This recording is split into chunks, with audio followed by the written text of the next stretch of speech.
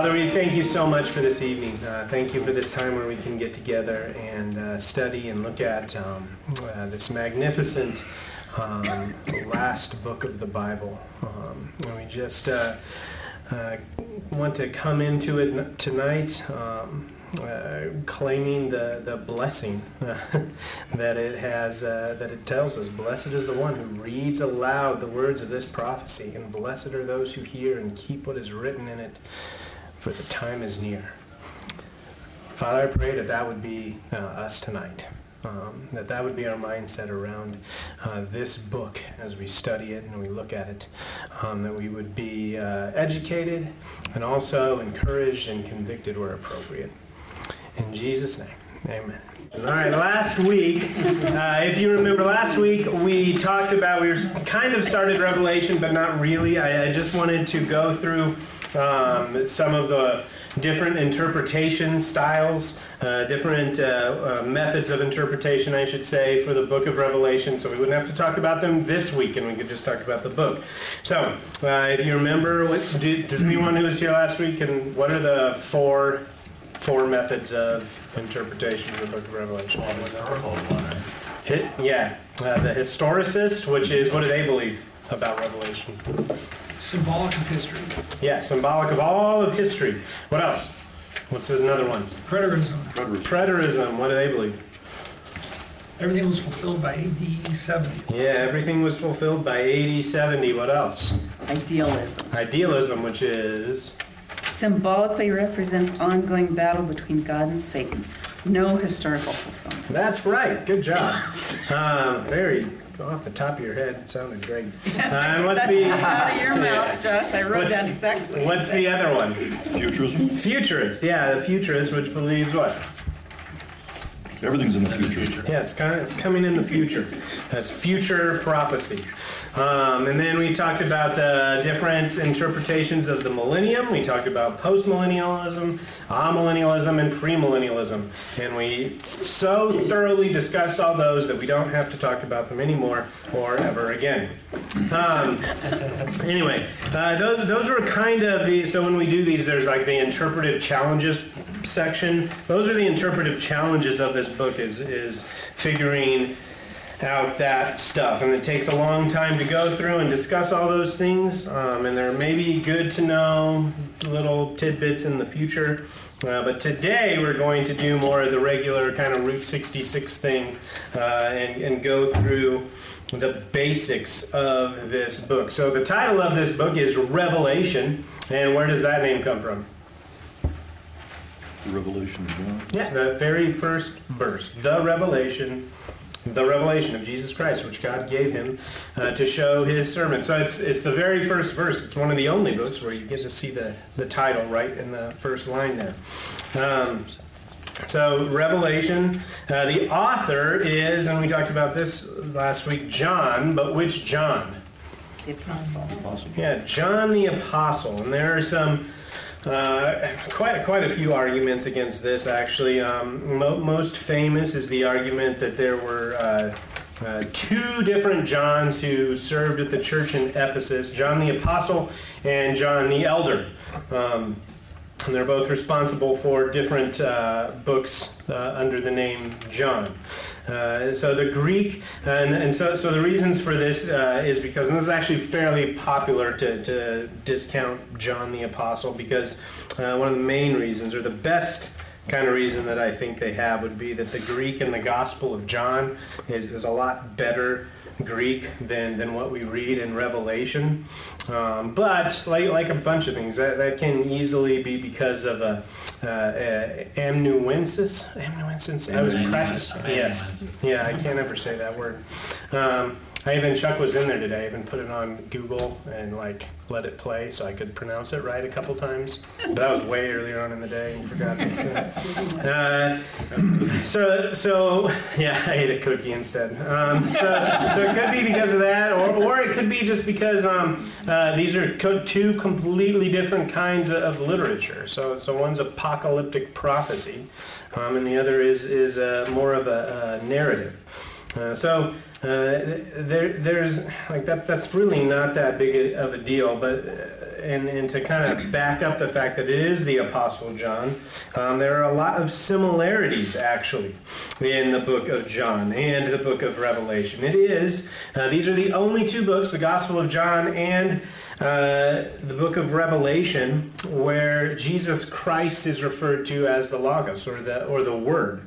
And in John 1, in the very beginning of John 1 through 18, it calls him the Word a couple of times. John 1:1. And then in Revelation 19:13, in the second coming, we see that it's written on him, on Christ. It says the Word of God. And what's really cool, so if you have an understanding that it's the same John, you read these two passages together. So he starts off his gospel talking about him as the Word. And then Revelation 19, when he's returning. So the first advent, he's the Word. The second advent, he is also the Word. And he's coming back in different ways or for different reasons. So that's really, I was thinking of reading those two passages together. But to save time, we won't, but you should do it sometime because it's cool to think of that way.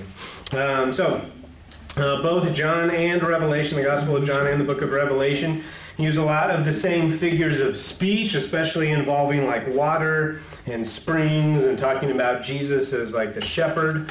There's lots of contrast between light and darkness, and truth and falsehood, and that the whole kind of antagonism thing, power of this world and the power of God.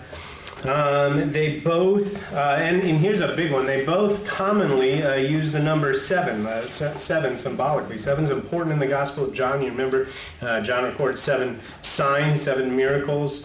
He has a 7-day-long opening ministry of Jesus in the Gospel of John, and then there's the 7 days in his passion narrative too.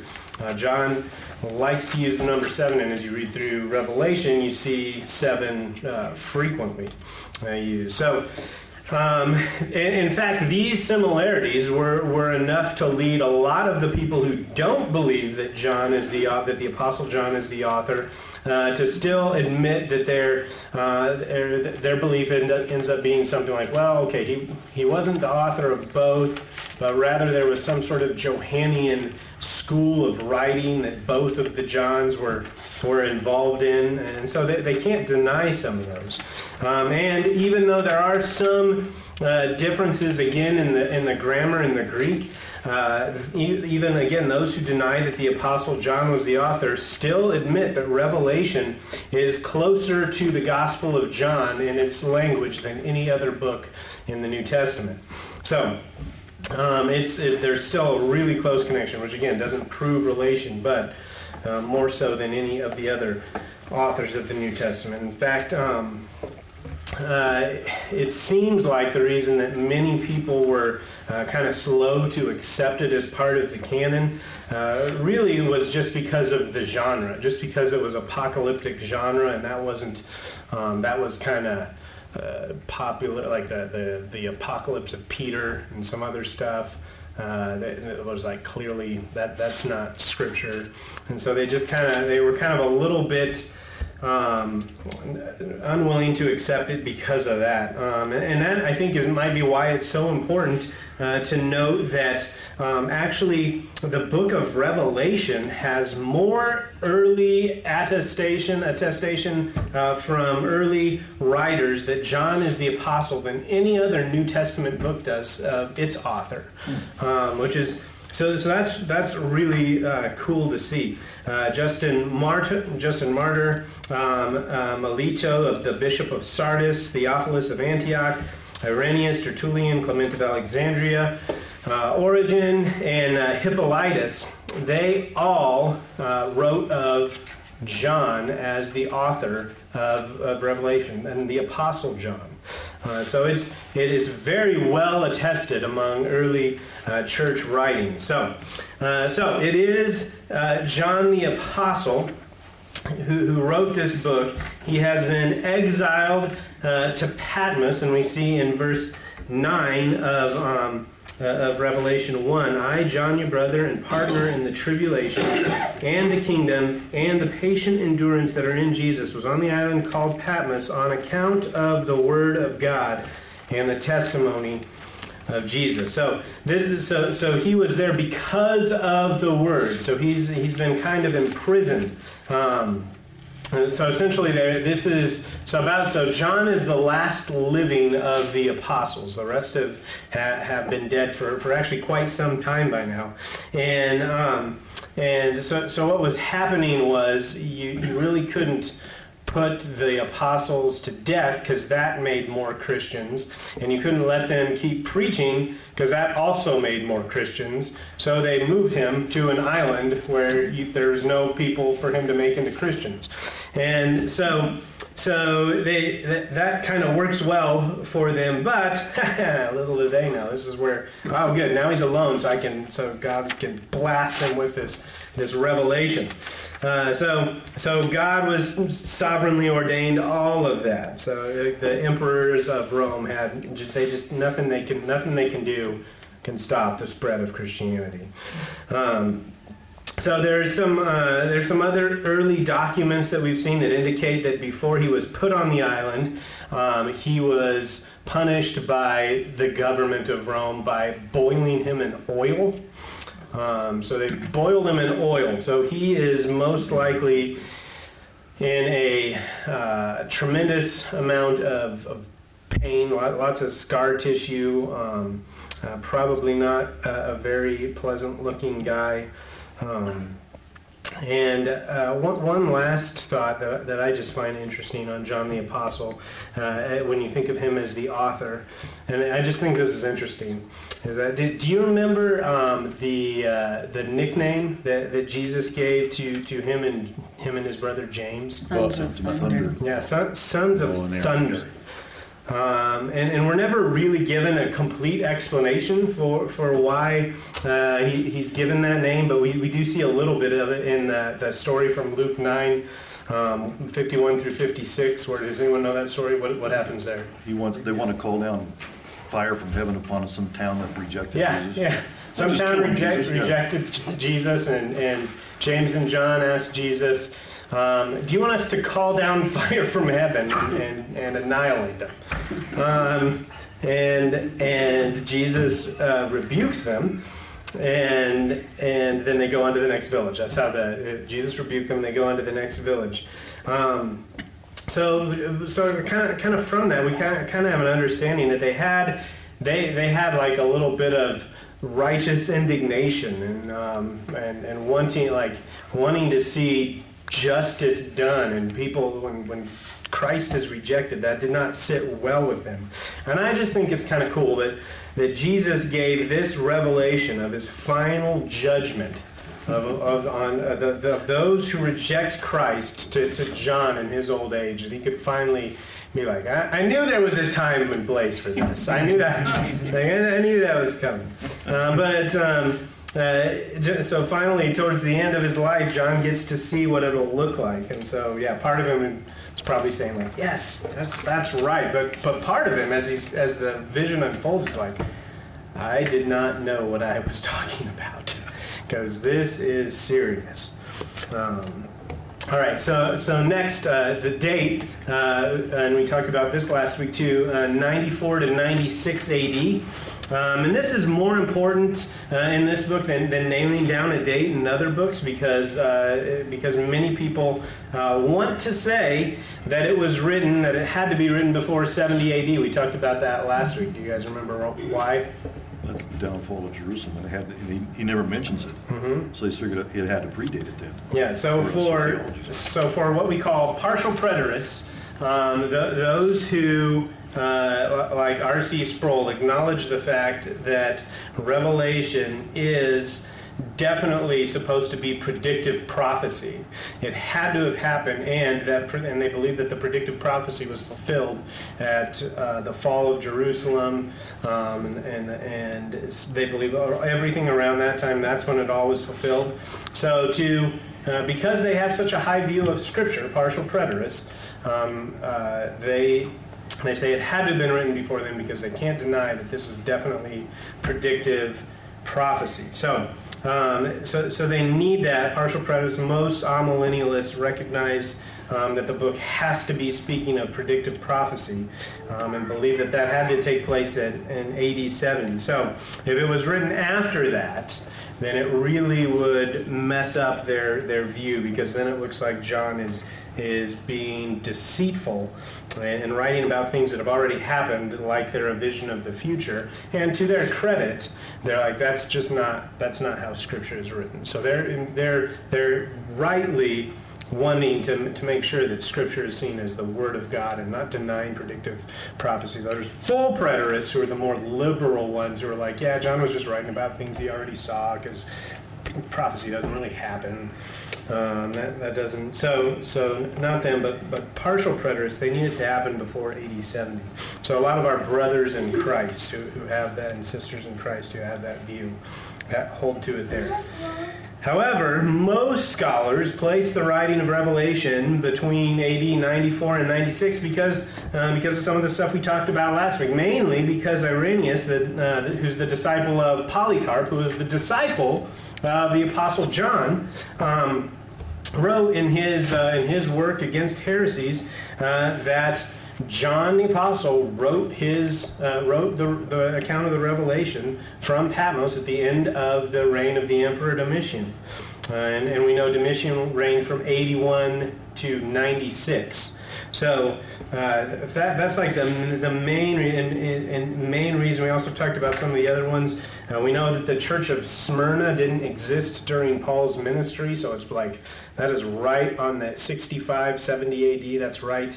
That's really pushing it. It seems difficult to imagine that the church of Laodicea getting so bad as it is right here 3 years after Paul wrote to the Colossians, which is kind of a sister right next to Laodicea.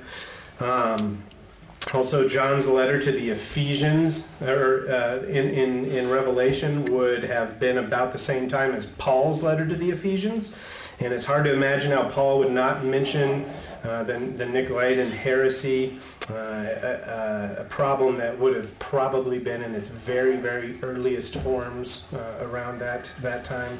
And then also an earthquake, which absolutely destroyed Laodicea in 61 AD, and it's hard to imagine it becoming as rich and prosperous as it is described in chapter 3. In fact, when you look at the letter in 3:17 to Laodicea, it says, "For you say, I am rich, I have prospered, and I need nothing, not realizing that you are wretched, pitiable, poor, blind, and naked." It really does look like Jesus is confronting a prideful attitude about their proud attitude about their riches, which you would expect from someone who had just kind of made their way up out of financial ruin and to become more prosperous.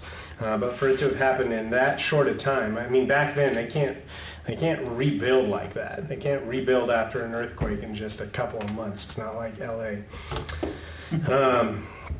So again, this is a bit more important than most of the dates that we talk about. Understanding this one as between 94 and 96 AD, because it really does. If you have that understanding, it really does lead to a futurist premillennial view, or that's one of the ones that it leads to easily. Is that so? Next in your outline, I have recipients. Recipients, and I put that down because I want you to put the church, and just the church, because there is a direct sense in which the recipients of Revelation are the seven churches mentioned in chapters 2 and 3. But when you take a closer look at the book as a whole, at the recipients, and the way that the letters are organized, it becomes obvious that John intended for this book to be an encouragement to all of the church, to every church.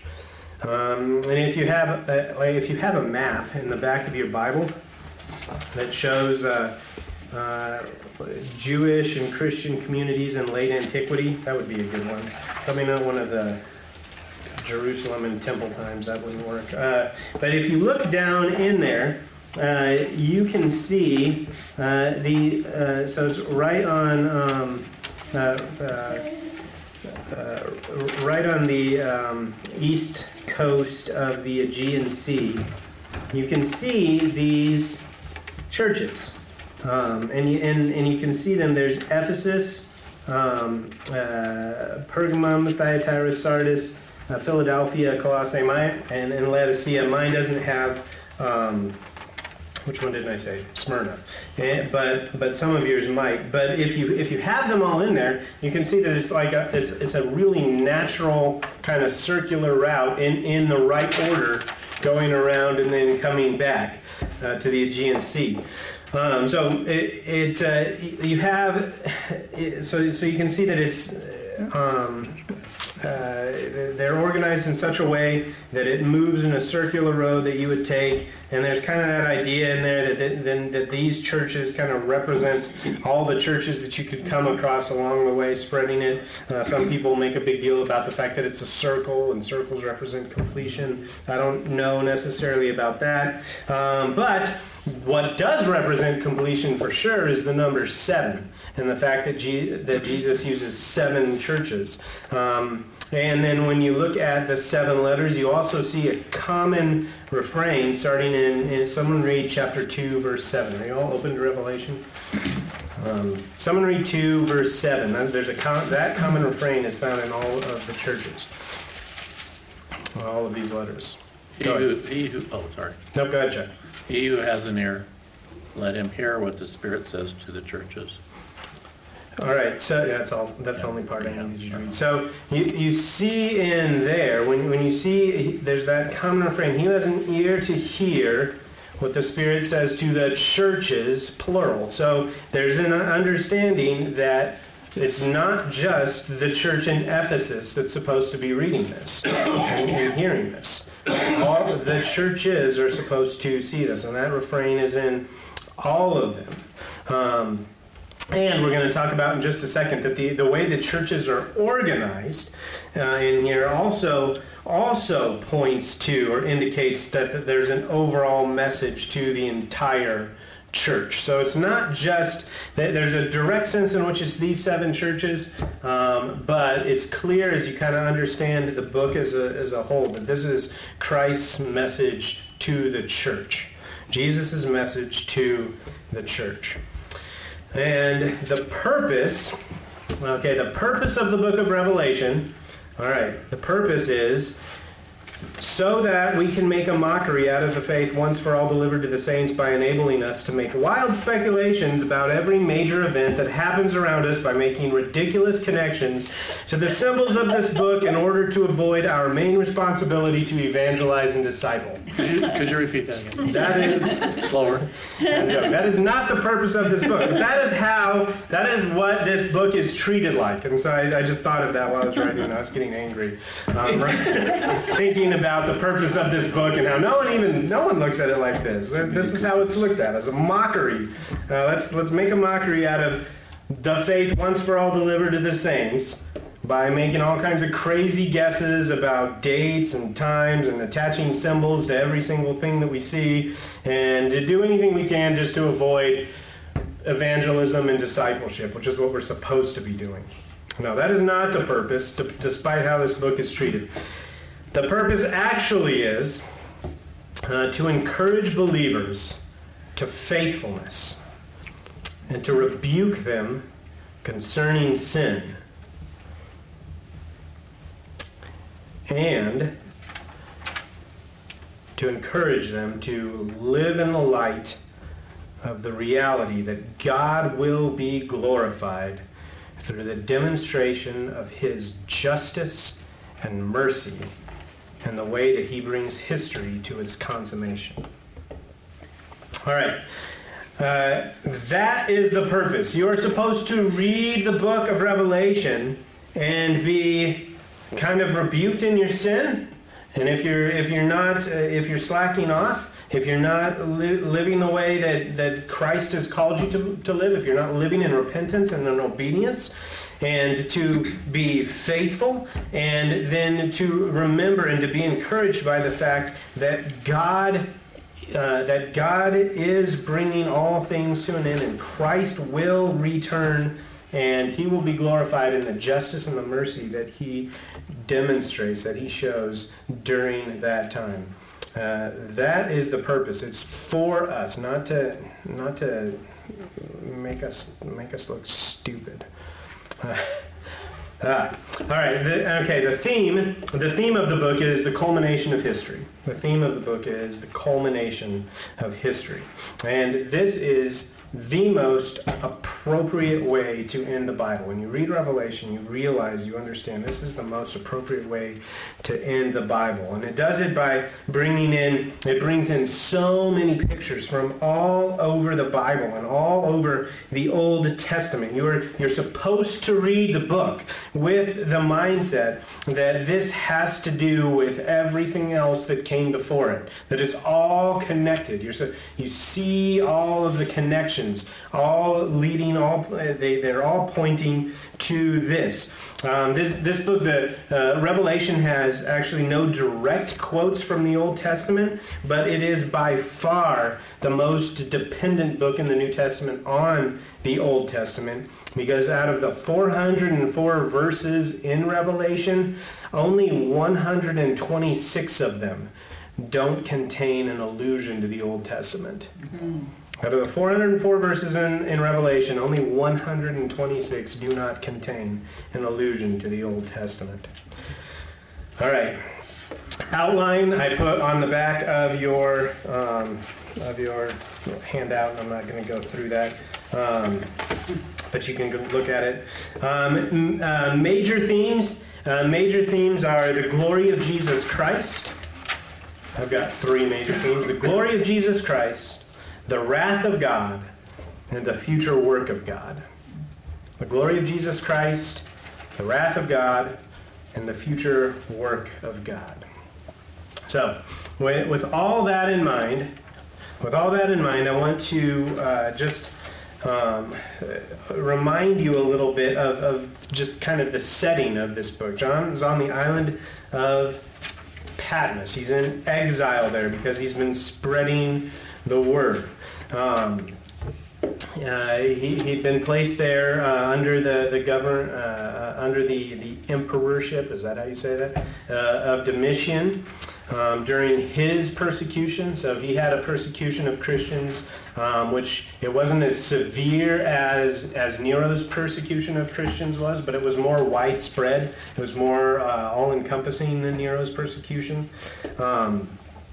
Christians at this time were despised, and they were hated at that time for a lot of different reasons. And one of the main reasons was primarily because the leaders of the Jewish religion, who'd kind of worked out an agreement with Rome to be kind of a recognized religion, they were pushing the Roman government to more and more harsh persecution of the Christians, because the Roman government was kind of a little bit like, aren't they just Jewish?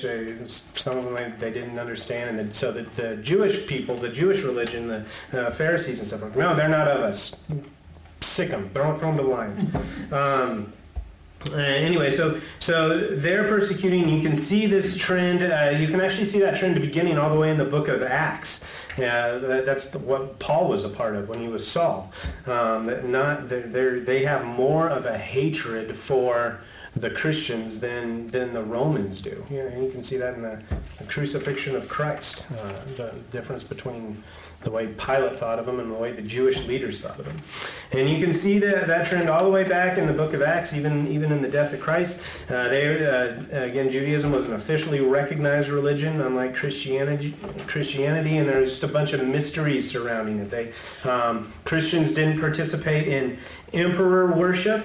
They wouldn't recognize the Caesar as the ultimate authority. They wouldn't pray to him. They wouldn't say Caesar is Lord. And they would not offer sacrifices to him. And the Romans considered that, and the Romans actually called the Christians, so when you're looking at early history, the Romans referred oftentimes to the Christians as atheists because they worshipped an invisible God. And they just, for them, that was just, this is atheism. They're not worshiping any statues. And so they were very confused by it. Christians were considered cannibals because of a misunderstanding about what communion was. We actually have letters from various leaders in Roman government from around that time that indicate how bad the spread of Christianity was for Rome economically. Like they were like, this is like they wouldn't care so much about it, except for it was bad as people were coming to Christ. No one was buying sacrificial animals. They weren't buying idols anymore, and Christians refused to participate in all their forms of immoral entertainment that the rest of their society loved so much. And so all of those reasons, and we don't have as many details about exactly what happened under Domitian's official persecution of Christians. But we know that it was bad enough to get John exiled, and for a Christian named Antipas that we see in 2:13 to be put to death in Pergamum. It is quite safe to say, at the very least, while it might not have been as bad for Christians as it was under Nero, that it still was a lot worse for them than it was for us having to hear people say Happy Holidays to us instead of Merry Christmas. Like, fire from heaven, Lord. No, it's not. It's not that in Kentucky, that was such a big deal. Like, that was the mark of like, it was, you might as well have 666 on your head if you say Happy Holidays. Yes. And we're being oppressed, and I yell back "Merry Christmas" at them. I'm like, that's good. That'll win them over.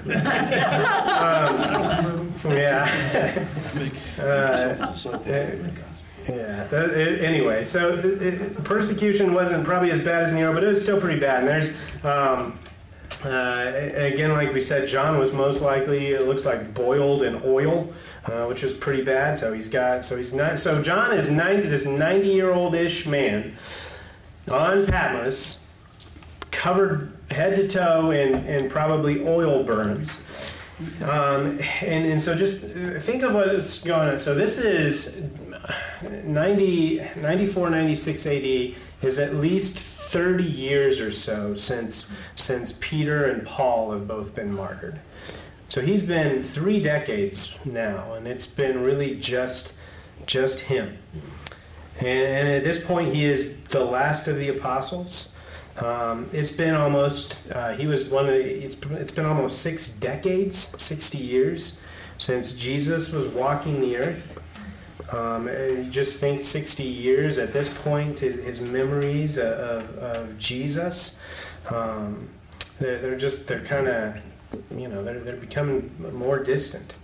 If you remember the last time that John saw Jesus, in Acts 1, that 2 angels appeared and they promised him in the crowd there that Jesus would return the same way that he saw him leave. And so after that, the excitement they had when they left there, but it's been almost 60 years since then. And he's got, and that's all past now. So you got to think that John might be at this point experiencing some confusion. Everyone else who heard that promise is most likely dead. He doesn't know them. The miraculous works that were such a mark of the early church in the beginning in Acts, those have stopped. We see that those are beginning to cease. Even in Paul's ministry, as he's talking, and in some of his letters to Timothy, there's not the miracles aren't spreading. They're not going on as much. The church is being attacked through persecution from the outside, and there's false teaching everywhere rising up from the inside. And this is the setting. So this is where John is. This is the setting that's going on, that's surrounding John when Jesus shows up to him in front of him on Patmos. Right. So this is this is what happens. He says, I, John, verse 9. your brother and partner in the tribulation and the kingdom and patient endurance that are in Jesus, was on the island called Patmos, on account of the word of God and the testimony of Jesus. I was in the Spirit of the Lord's day, and I heard behind me a loud voice like a trumpet saying, write what you see in a book and send it to the 7 churches, to Ephesus, to Smyrna, to Pergamum, to Thyatira, to Sardis, to Philadelphia, and to Laodicea. So this is John. He's here for 60 years since he's heard the voice of Christ. And he says, then I turned to see the voice that was speaking to me, and on turning I saw 7 golden lampstands. So this is where the vision. So there's a vision that begins here and goes all the way to the middle of chapter 22. And in the midst of the lampstands, one like a son of man, clothed with a long robe and with a golden sash around his chest. The hairs of his head were white like white wool, like snow. His eyes were like a flame of fire. His feet were like burnished bronze refined in a furnace. And his voice was like the roar of many waters. In his right hand he held 7 stars. From his mouth came a sharp, 2-edged sword, and his face was like the sun, shining in full strength. So again, first he hasn't seen him, and now this is what he's seen. This is what John has seen. And when I saw him, I fell at his feet as though dead. But he laid his right hand on me, saying, fear not. I am the first and the last and the living one. I died, and behold, I am alive forevermore, and I have the keys of death and Hades. Write therefore the things that you have seen, those that are to take place after this. As for the mystery of the 7 stars that you saw in my right hand and the 7 golden lampstands, the 7 stars are the angels of the 7 churches, and the 7 lampstands are the 7 churches. So, can you imagine then what John is thinking here at this point? It might have seemed like Jesus at this point is like he's forgotten so much, and it doesn't seem like things are going the way that it seemed like they should go after Christ's ascension.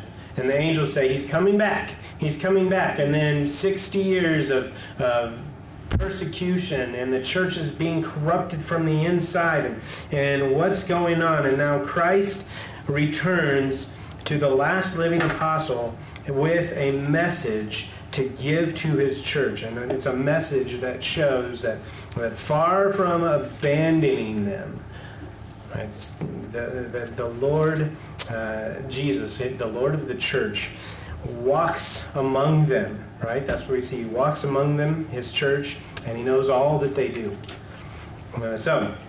So he shows up, he tells John, he gives John this message, and then he goes into chapters 2 and 3, which are a reminder to the church then and the church now, and to all of us. And it's that Jesus stands as a witness to who we are, to what we are doing at all points in time. That's what's going on here. And I want to point out that the structure of these letters, this is what I mentioned earlier, the structure of these letters indicates that they are, that this is a book that is for all the churches, that is for the entire church. And I mentioned this about a year and a half, I don't know. I preached through, I did 2 sermons on Revelation 2 and 3. And I mentioned this there, but there's a chiastic or chiastic structure in the way that these letters are organized in the 7 churches. That means, if you remember, I've talked about this before. The idea is from the Greek letter chi, which looks like an X, looks just like an X, and the idea is that something from the things at the beginning and the things at the end are pointing to a center point in the middle, and that's where the emphasis is. And so there's a chiasm, a chiasm here that's recognized by many commentators. And so if you look at the content of each of these letters, this is what you see. You have on one side is the church in Ephesus, and on the other side is the church in Laodicea. And then there are two churches of the five churches, which are good churches, or well, I shouldn't say good churches. They're churches that Jesus doesn't say anything against them. And then you have the churches of Smyrna the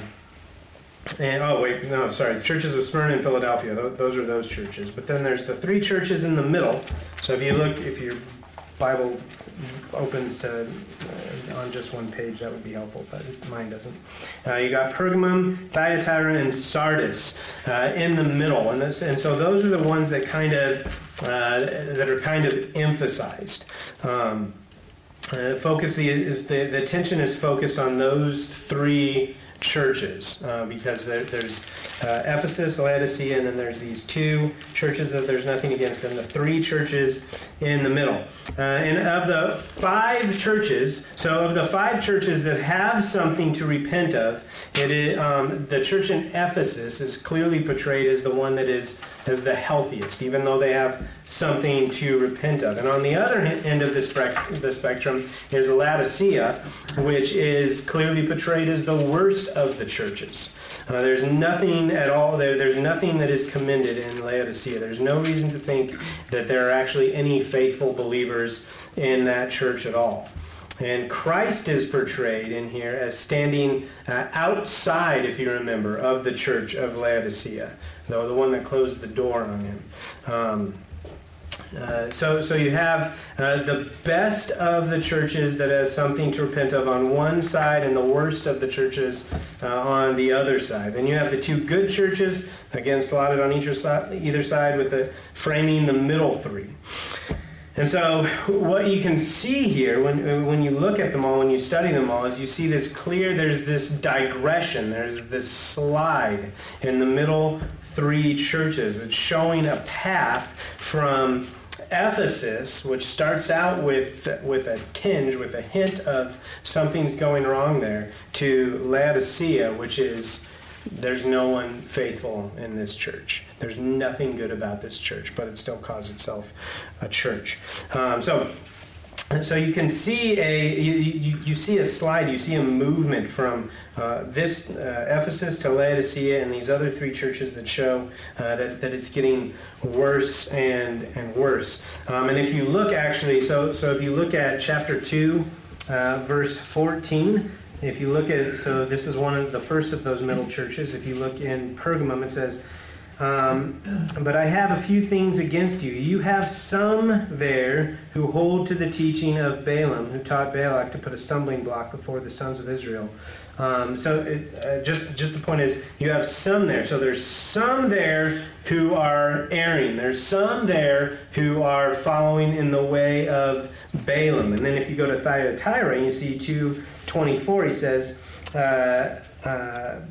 but to the rest of you in Thyatira who do not hold this teaching, who have not learned what some call the deep things of Satan, to you I say, I do not lay on you any other burden. So now when you see the rest of you coming out of verse 23, indicating that there's a good chunk of people who have fallen away, and then there's a rest of you who haven't. And then if you look in 3:4 at that last church in Sardis, the last of the middle churches, he says, yet you have still a few names in Sardis, people who have not soiled their garments. So it goes from there's a few of you who are bad to there's a good group of you who are to there's just a few of you who are still good, and moving all the way to Laodicea where there's nothing left that's any good. So by the time you get to Sardis, you have a church that Jesus says is dead with only a few faithful followers remaining in it. And we see in these churches, what we see in them is an increasing acceptance and toleration of false teaching and of worldly influence, and a decreasing ability to remember and to hold fast to the gospel and to right doctrine. We see both of this. So we see an increase in the acceptance of false teaching, an increase in embracing the world, and a decrease in the ability to hold fast and to embrace right doctrine. We see Pergamum in 2:13. We see that Pergamum, it says Pergamum is holding fast and not denying the faith. And then in Thyatira, we're told that they need to hold fast to what they have. So they're starting to let go. And in Sardis, we're told that they have forgotten what they received and heard. And that's the last step before you become a lukewarm, nothing church like Laodicea, which is the church with that there is absolutely nothing that Christ commends in Laodicea. Even though it thinks it's fine, even though it's the one that thinks it's fine, it's really not even a church at all. So, at the very least, I hope you can see a little bit that there's a definite decrease in faithfulness as you go from each church that needs to repent to the next one. And God intended for each church then to read all of these letters and to take the warnings and examples found in each one seriously.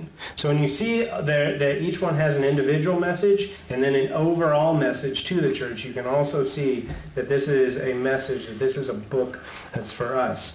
So remember, each of these individual letters has that one line in it that we talked about earlier. He who has an ear, let him hear what the Spirit says to the churches, meaning it's for us to hear. It's plural.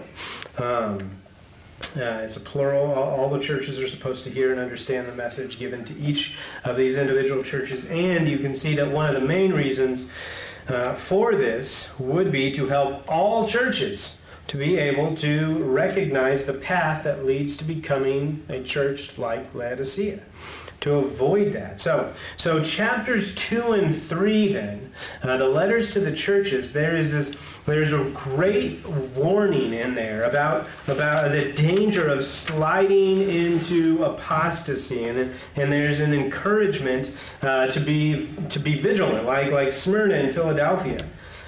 Jesus Christ is in the midst of his church, and he is watching, and he sees what's going on. So 6 years since Christ has ascended, contrary to some of the stuff that John and those in the churches around him might be thinking, Christ is still in his church, and he knows what's happening, and he knows exactly what's happening.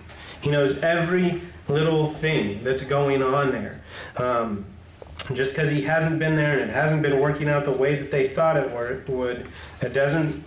The fact that Jesus Christ knows exactly what's going on in all of his churches demonstrates that there's something to be taken seriously here.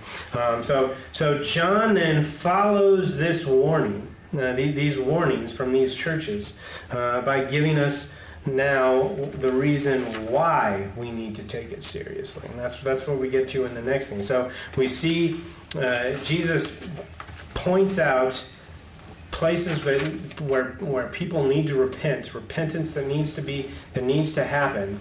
And then he immediately in 4:1, after this I looked, and behold, a door standing open in heaven. And then he immediately takes us to the throne room in heaven, just in case you're tempted to not take the repentance thing seriously. Here's where we need to be.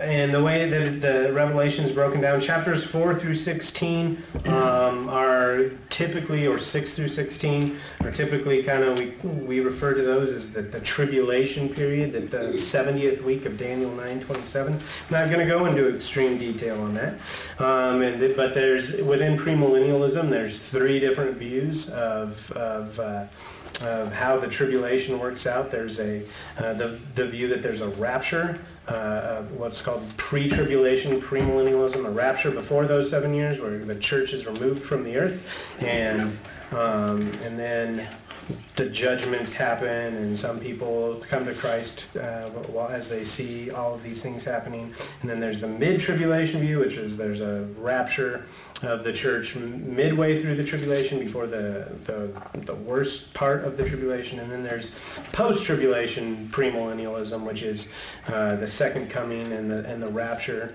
that's mentioned in Thessalonians. Is both of those are the same way. We're not going to go into those too much because the purpose of this book is not for us to think through that much. So the tribulation time, though, it does take up a huge chunk of this book. So there's a sense in which chapters 4 through 16 are all about the tribulation period, this time of extreme trial and turmoil that takes place on the earth. I have on the back in your outline that little Revelation 4:1 through 16:21 kind of extra outline, I guess, that shows kind of the way that it's you can see the judgments kind of as a spiral almost. How there's kind of a little bit of repetition to the way they work. But we won't go deep into that. Right now I want to point out what's going on in Revelation 4. Revelation 4 and 5, which is, again, it's taking place right after he's called his church to repentance. He's called these churches to repentance. And after this I looked, and behold, a door standing open in heaven, and the first voice which I had heard speaking to me like a trumpet said, "Come up here, and I will show you what must take place after this." So, and he goes on to say, I'm just going to, he goes on to say, at once I was in, okay, here's what I want you to do. Just listen to me read this. And as I'm reading it, when we're done with it, I'm going to read chapter 4, and then at the end of chapter 4, you tell me what the main point of chapter 4 is, all right? At once I was in the Spirit, and behold, a throne stood in heaven, with one seated on the throne. And he who sat there had the appearance of jasper and carnelian. And around the throne was a rainbow that had the appearance of an emerald. Around the throne were 24 thrones, and seated on the thrones were 24 elders, clothed in white garments, with golden crowns on their heads. From the throne came flashes of lightning and rumblings and peals of thunder. And before the throne were burning 7 torches of fire, which are the 7 spirits of God. And before the throne there was, as it were, a sea of glass like crystal. And around the throne, on each side of the throne, are 4 living creatures, full of eyes in front and behind. The first living creature like a lion, the second living creature like an ox, and the third living creature with the face of a man, and the fourth living creature like an eagle in flight. And the 4 living creatures, each of them with 6 wings, are full of eyes all around and within, and day and night they never cease to say, "Holy, holy, holy is the Lord God Almighty, who was and is to come." And whenever the living creatures give glory and honor and thanks to him who is seated on the throne, who lives forever and ever, the 24 elders fall down before him who is seated on the throne and worship him who lives forever and ever. They cast their crowns before the throne, saying, "Worthy are you, our Lord and God, to receive glory and honor and power. For you created all things, and by your will they existed and were created." All right, lots of weird sounding things in there. What is Revelation 4 about? Worship. The throne of God. Worship of God, right? Anyone have any other different meanings? Yeah? Glory of Christ. Oh, glory of Christ. I was going to say the glory of God. Yeah. Glory of God. Anyone else? Just depicting what it talks about in verse 9 and 11. Just depicting the glory and honor and worthiness of Christ. Yeah. Exactly. It's not when you're asking what this chapter's about, And this is one of the ones with lots of stuff that I don't know. You don't need a bunch of charts and people pondering about all of these different things. There's been, books and books and books written about who the elders are, and I, have my opinions about that, and stuff. But that's not the point of chapter 4 of Revelation. All of those elders and all of those weird-looking creatures are doing this. They're about one thing: Worship. pointing to the throne. Pointing to the throne and the glory of the one who sits on the throne. We can speculate about the elders and the creatures all we want, but they're not the point of Revelation. So when people say, Revelation is whatever, it's too confusing. And then, granted, there's a lot of imagery and stuff that's a little difficult to understand, but you can read through the book and get the main points and see what it's about. So it's that, and then so yeah. Chapter 4, they're pointing to the throne. Chapter 5, verses 1 through. Someone read chapter 5, verses 1 through 4, but read it like it's the Word of God and really, really important. Yeah, Bruce.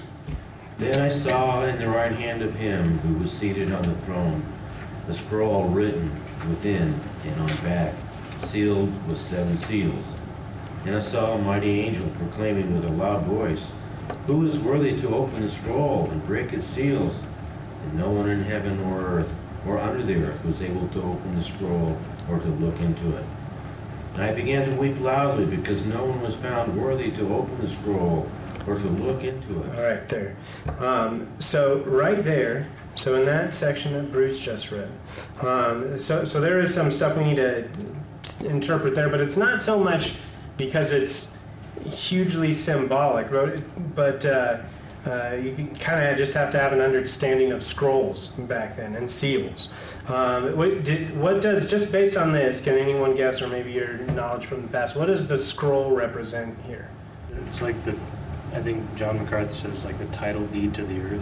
Yeah, that's a good way to think of it. Yeah, it's essentially all of history. Right, all of the culmination of history, all to God's plan for history, and the fact that it's written on the front and the back, that there's a key there. That's more we need to understand that from front and the back was that's the way scrolls that were a deed were written. So it is like the understanding that's a title deed. It represents ownership of history and of the earth.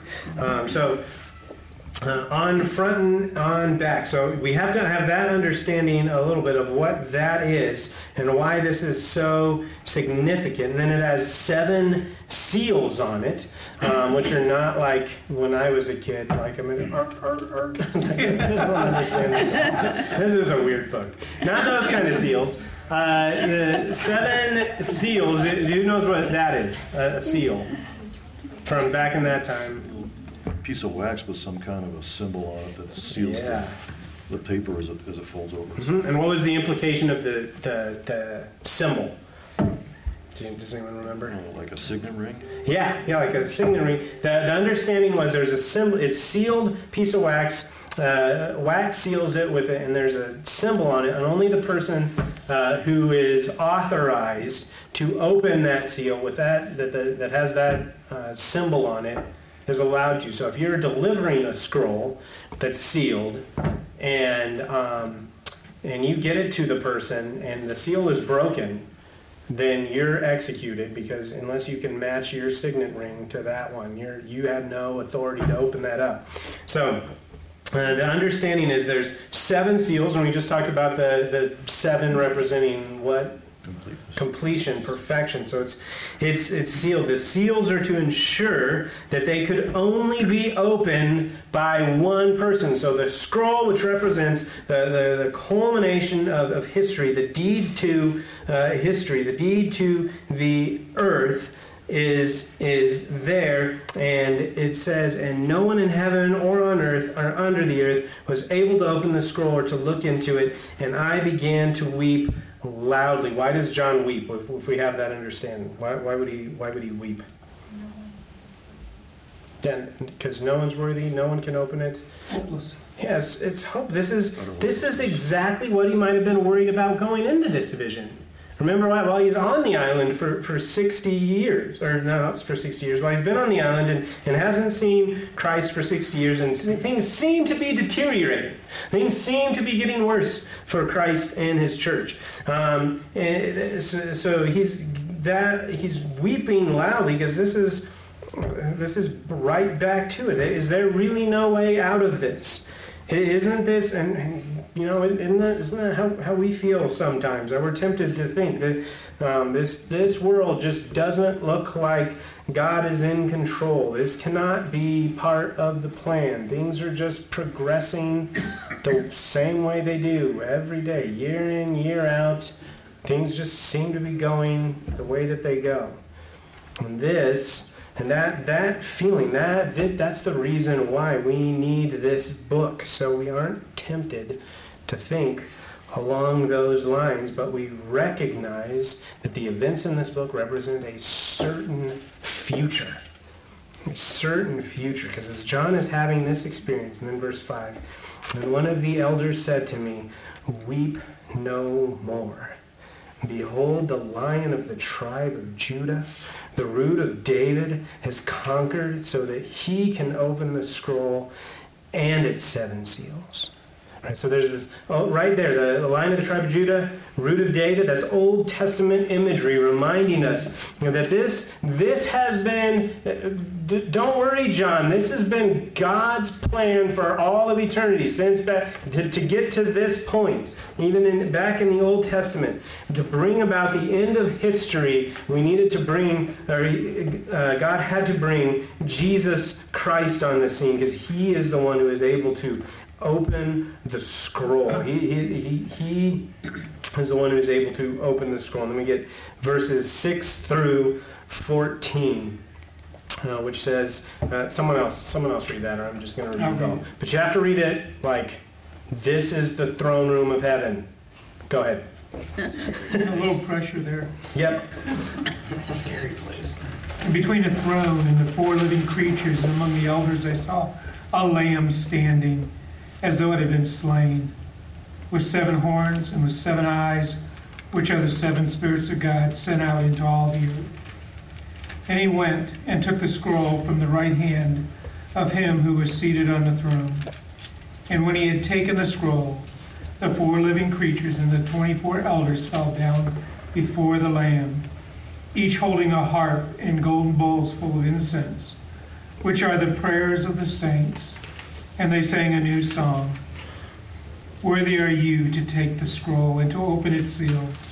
For you were slain, and by your blood you ransomed people for God from every tribe and language and people and nation.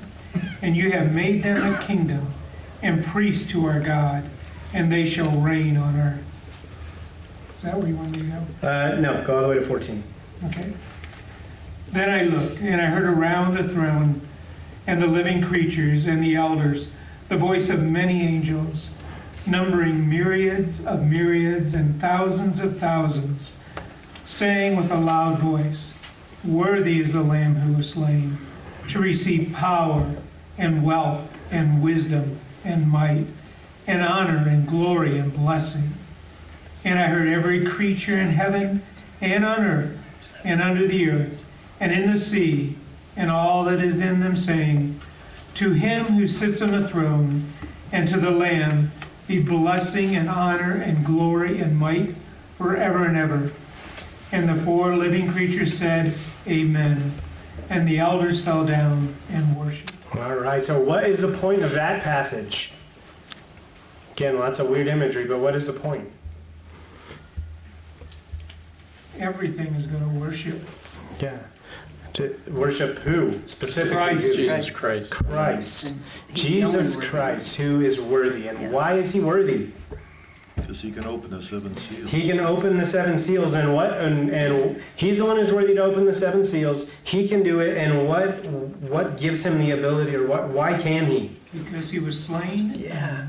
Rose again. He was slain and he rose again, and he's called the Lamb. And 7 eyes mean, perfection, all seeing. 7 horns, not like a horn you blow, but a horn is like representative of power, all powerful. And he goes and he's able to take the scroll from the right hand of God, the Father, right, and take it and open, and he's worthy to open it. And everyone is praising him because of his death and resurrection that redeems people from every tribe and language and people and nation. Jesus Christ is worthy. This is plain to see as you read chapter 5. The atoning work of Christ on the cross is and will be a cause for worship in heaven. Right? It is forever. This is what we see here happening is the culmination, the end of the beginning of the end of the promise of the gospel. We see in that section it talks about the prayers of the saints being a part of this, and notice that Jesus is receiving the same worship from the same people as the same beings as the one sitting on the throne. So after all of this, we're going to skip a whole bunch of chapters because we don't have time. But in chapters 6 through 16, those are all of that's the judgments. I put that little outline in there. There's a lot in there that we're not going to go into, but you can see that cycle that we talked about, and that it kind of has in there. And we see judgment. What we see in there is judgment after judgment, interspersed with praises to God for all He has done and is doing as He's judging the earth. We just see more and more of these types of sayings. We give thanks to you, Lord God Almighty, who was and was, who is and who was. For you have taken your great power and begun to reign. The nations raged, but your wrath came, and the time for the dead to be judged, and for rewarding your servants, the prophets and saints, and those who fear your name, both small and great, and for destroying the destroyers of the earth. Chapter 15, great and amazing are your deeds, O Lord God the Almighty. Just and true are your ways, O King of the nations. Who will not fear, O Lord, and glorify your name? For you alone are holy. All nations will come and worship you, for your righteous acts have been revealed. So all of these judgments are taking place, and we're meant to see a connection between the judgments and the throne. I'm not going to look at but there's chapter 4, verse 5 that talks about the thunder and lightning coming from the throne. And then in 8:5, 11:19, and 16:18, in the last of each of the plagues, it talks about thunder and lightning. There's all this connection to what's coming that it's coming from the throne. In chapter 17 and 18, we see the final judgment against the kingdom of Antichrist and those who stand in opposition to Christ. In 19, 1 through 10, we see the joy of the great multitude as Christ is now returns. And in 11 through 16, we see the second coming, which again, when you read it in conjunction with in the beginning was the Word, and the Word was with God, and the Word was God. And you read all of John 1 through 18, and then you have the first advent, and then remembering now that this same John is now writing this. Then I saw heaven opened, and behold, a white horse. The one sitting on it is called Faithful and True, and in righteousness he judges and makes war. His eyes are like a flame of fire, and on his head are many diadems, and he has a name written on it that no one knows but himself. He is clothed in a robe dipped in blood, and the name by which he is called is the Word of God. And the armies of heaven, arrayed in fine linen, white and pure, were following him on white horses. From his mouth comes a sharp sword with which to strike down the nations. And he will rule them with a rod of iron. He will tread the winepress of the fury of the wrath of God the Almighty. On his robe and on his thigh he has a name written, King of Kings and Lord of Lords. So you see, again, you see that's the second coming, the second Advent. Chapter 20 is the millennium, which we talked about last week, where Christ reigns on earth for 1,000 years, and then before the final rebellion and final judgment at the great white throne. In the end of chapter 20, which we're all chapter 20 verses 11 and 15, that's the great white throne judgment. And then we get to this in 21, 1 through 4. So after all the judgments, the millennium, the final rebellion and defeat of Satan, the judgment at the great white throne, and then we get to 21, 1 through 4. Someone want to read that and read it like it's the best news you've ever read. Go ahead, Lori. Then I saw a new heaven and a new earth. For the first heaven and the first earth had passed away, and the sea was no more. And I saw the holy city, New Jerusalem, coming down out of heaven from God, prepared as a bride adorned for her husband. And I heard a loud voice from the throne saying, Behold, the dwelling place of God is with man. He will dwell with them, and they will be his people, and God himself will be with them as their God. He will wipe away every tear from their eyes, and death shall be no more. Neither shall there be mourning, nor crying, nor pain any more, for the former things have passed away. This is so here we see now, after this final judgment, that the beginning of what is the end, the culmination of the entire Bible. Right? Look at right there in verse 3. And I heard a loud voice from the throne saying, Behold, the dwelling place of God is with man. He will dwell with them, and they will be his people. And God himself will be with them as their God. That's what we have been waiting for since Genesis 3. Is the full and final picture of what the gospel accomplishes.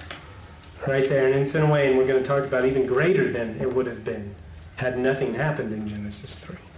Right, and so you look down at verses 5 through 8, and it says, And he who was seated on the throne said, Behold, I am making all things new. Also he said, Write this down, for these words are trustworthy and true. And he said to me, It is done. I am the Alpha and the Omega, the beginning and the end. To the thirsty I will give from the spring of the water of life without payment. And then it says, what? The one who conquers, right? It's not the one who goes to church regularly. It's not the one who's a good person. It's not the one who lets go and lets God. It's not the one who properly discerns blood moons. It's the one who conquers. And what does that remind us of from this book? Christ. You know what? We didn't actually read them, so I'm just going to... It should remind us, if I actually made you read the whole thing, which we should have, in chapters 2 and 3. Actually, just flip back there. Stay in chapter 21. But what you notice at the end of every single line, and the end of every single letter to the church, is this: He who has an ear, let him hear what the Spirit says to the churches. To the one who conquers, I will.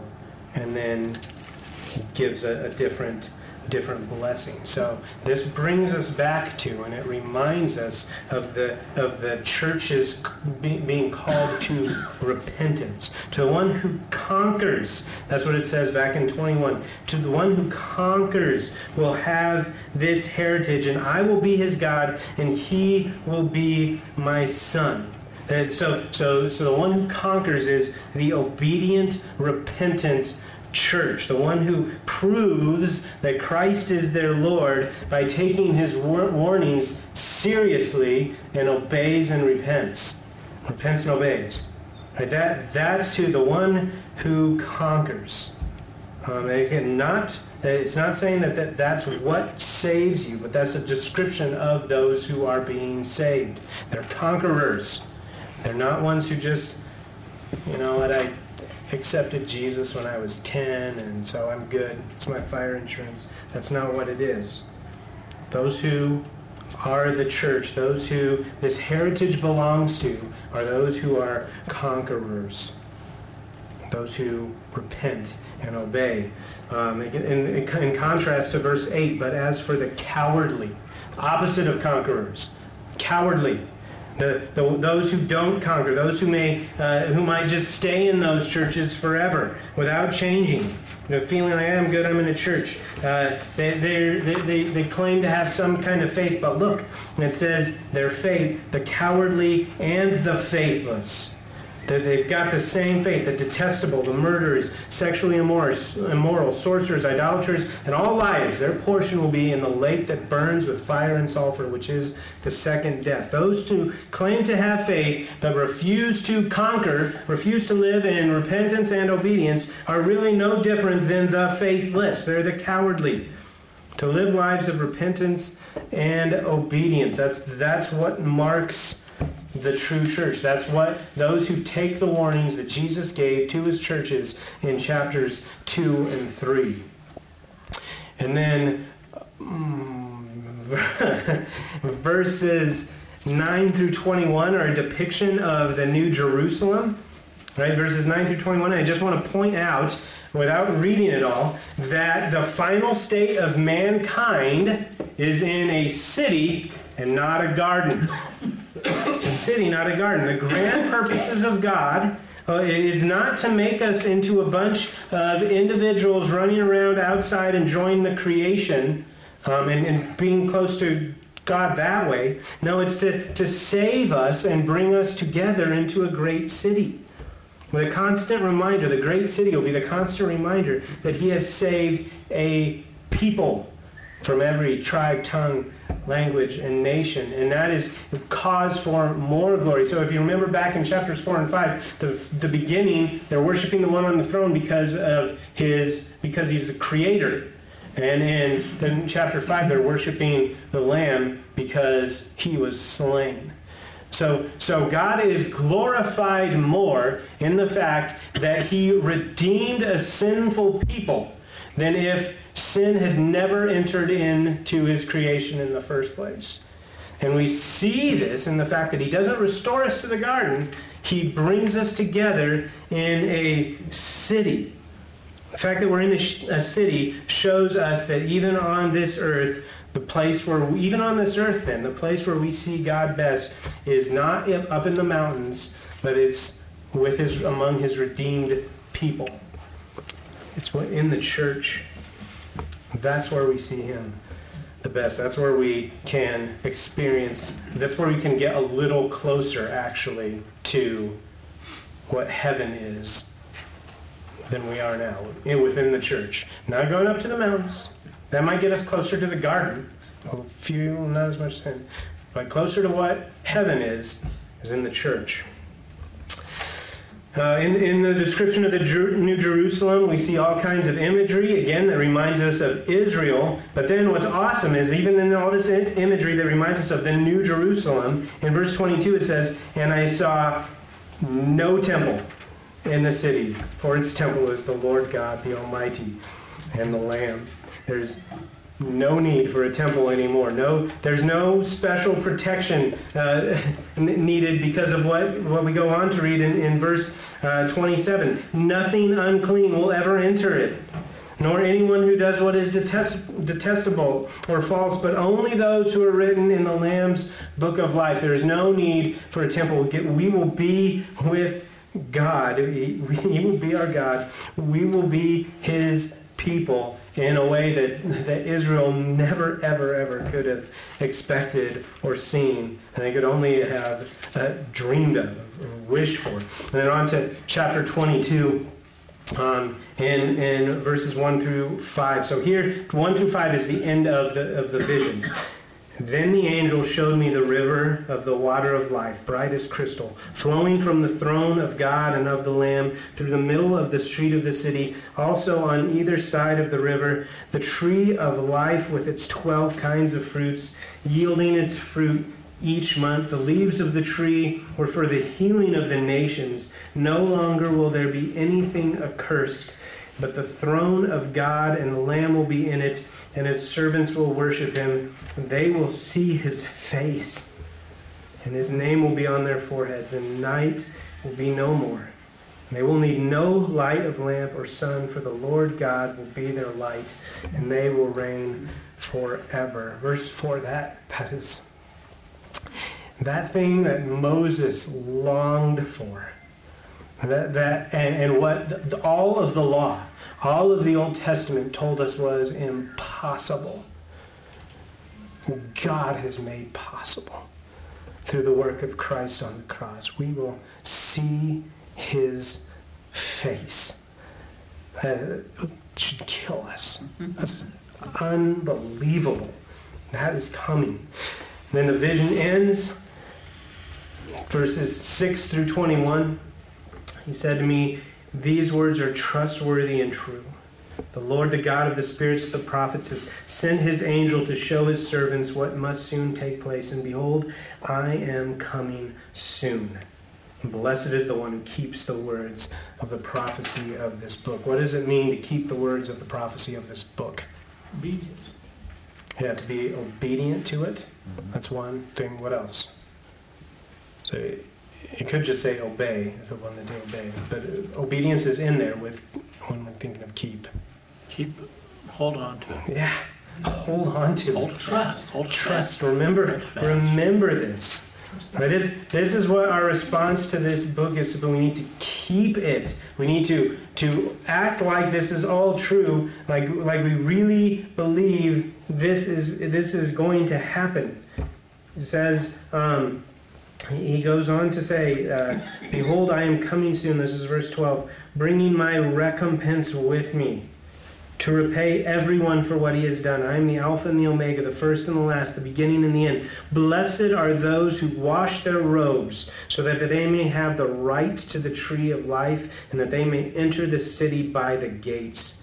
Outside are the dogs and sorcerers and sexually immoral and murderers and idolaters and everyone who loves and practices falsehood. I, Jesus, have sent my angel to testify to you about these things for the churches. I am the root and the descendant of David, the bright morning star. The Spirit and the bride say, 'Come.' And let the one who hears say, 'Come.' And let the one who is thirsty come. Let the one who desires take the water of life without price. I warn everyone who hears the words of the prophecy of this book. If anyone adds to them, God will add to him the plagues described in this book. And if anyone takes away from the words of this book, of this prophecy, God will take away his share in the tree of life and in the holy city, which are described in this book. He who testifies to these things says, 'Surely I am coming soon.' Amen. Come, Lord Jesus." The grace of the Lord Jesus be with all. Amen. Jesus Christ is returning. That is the message of this book. And he is bringing his recompense with him. We don't know when this is happening. Could be tomorrow. We might not see 2019. Wouldn't that be awesome? If you are one of those people who has been lulled into thinking that the way you live and what you live for right now doesn't really matter, like some of these people in these churches, because just everything just keeps on going like it has, just the next day and the next day. The message of this book is to rock us out of that. One day the sky is going to split open. And then, have you thought about this? Then there'll be no more time left to do anything that's of any consequence. Like any of the things that we can choose to do that will actually, make a difference when it comes to our eternal state. There'll be no time left to do any of that. All the things that you can do that will matter for eternity can only be done right now. So, let's keep the message of this book and be found faithful, long to be found as faithful conquerors when he comes. Let's pray. Father, thank you so much for this book. Thank you for the words in it. Thank you for the message of it. I just pray against, the tendency that we all have, and I think that is truly a satanic temptation, to not think about this book because it's confusing. The message of this book is so powerful and so needed for us in this day and age. It's so easy to forget, to be distracted by everything that the news says is so important. And all of these dangers that it sees coming. Maybe little dangers that we see in our lives or uncertainties we see in our future, and to give all of our time and energy and care and prayer to those things. When we can know for certain that this is the final outcome. Christ is coming soon. And help us to live in a way that acknowledges that we really believe this and that it could happen at any moment. In Jesus' name, amen.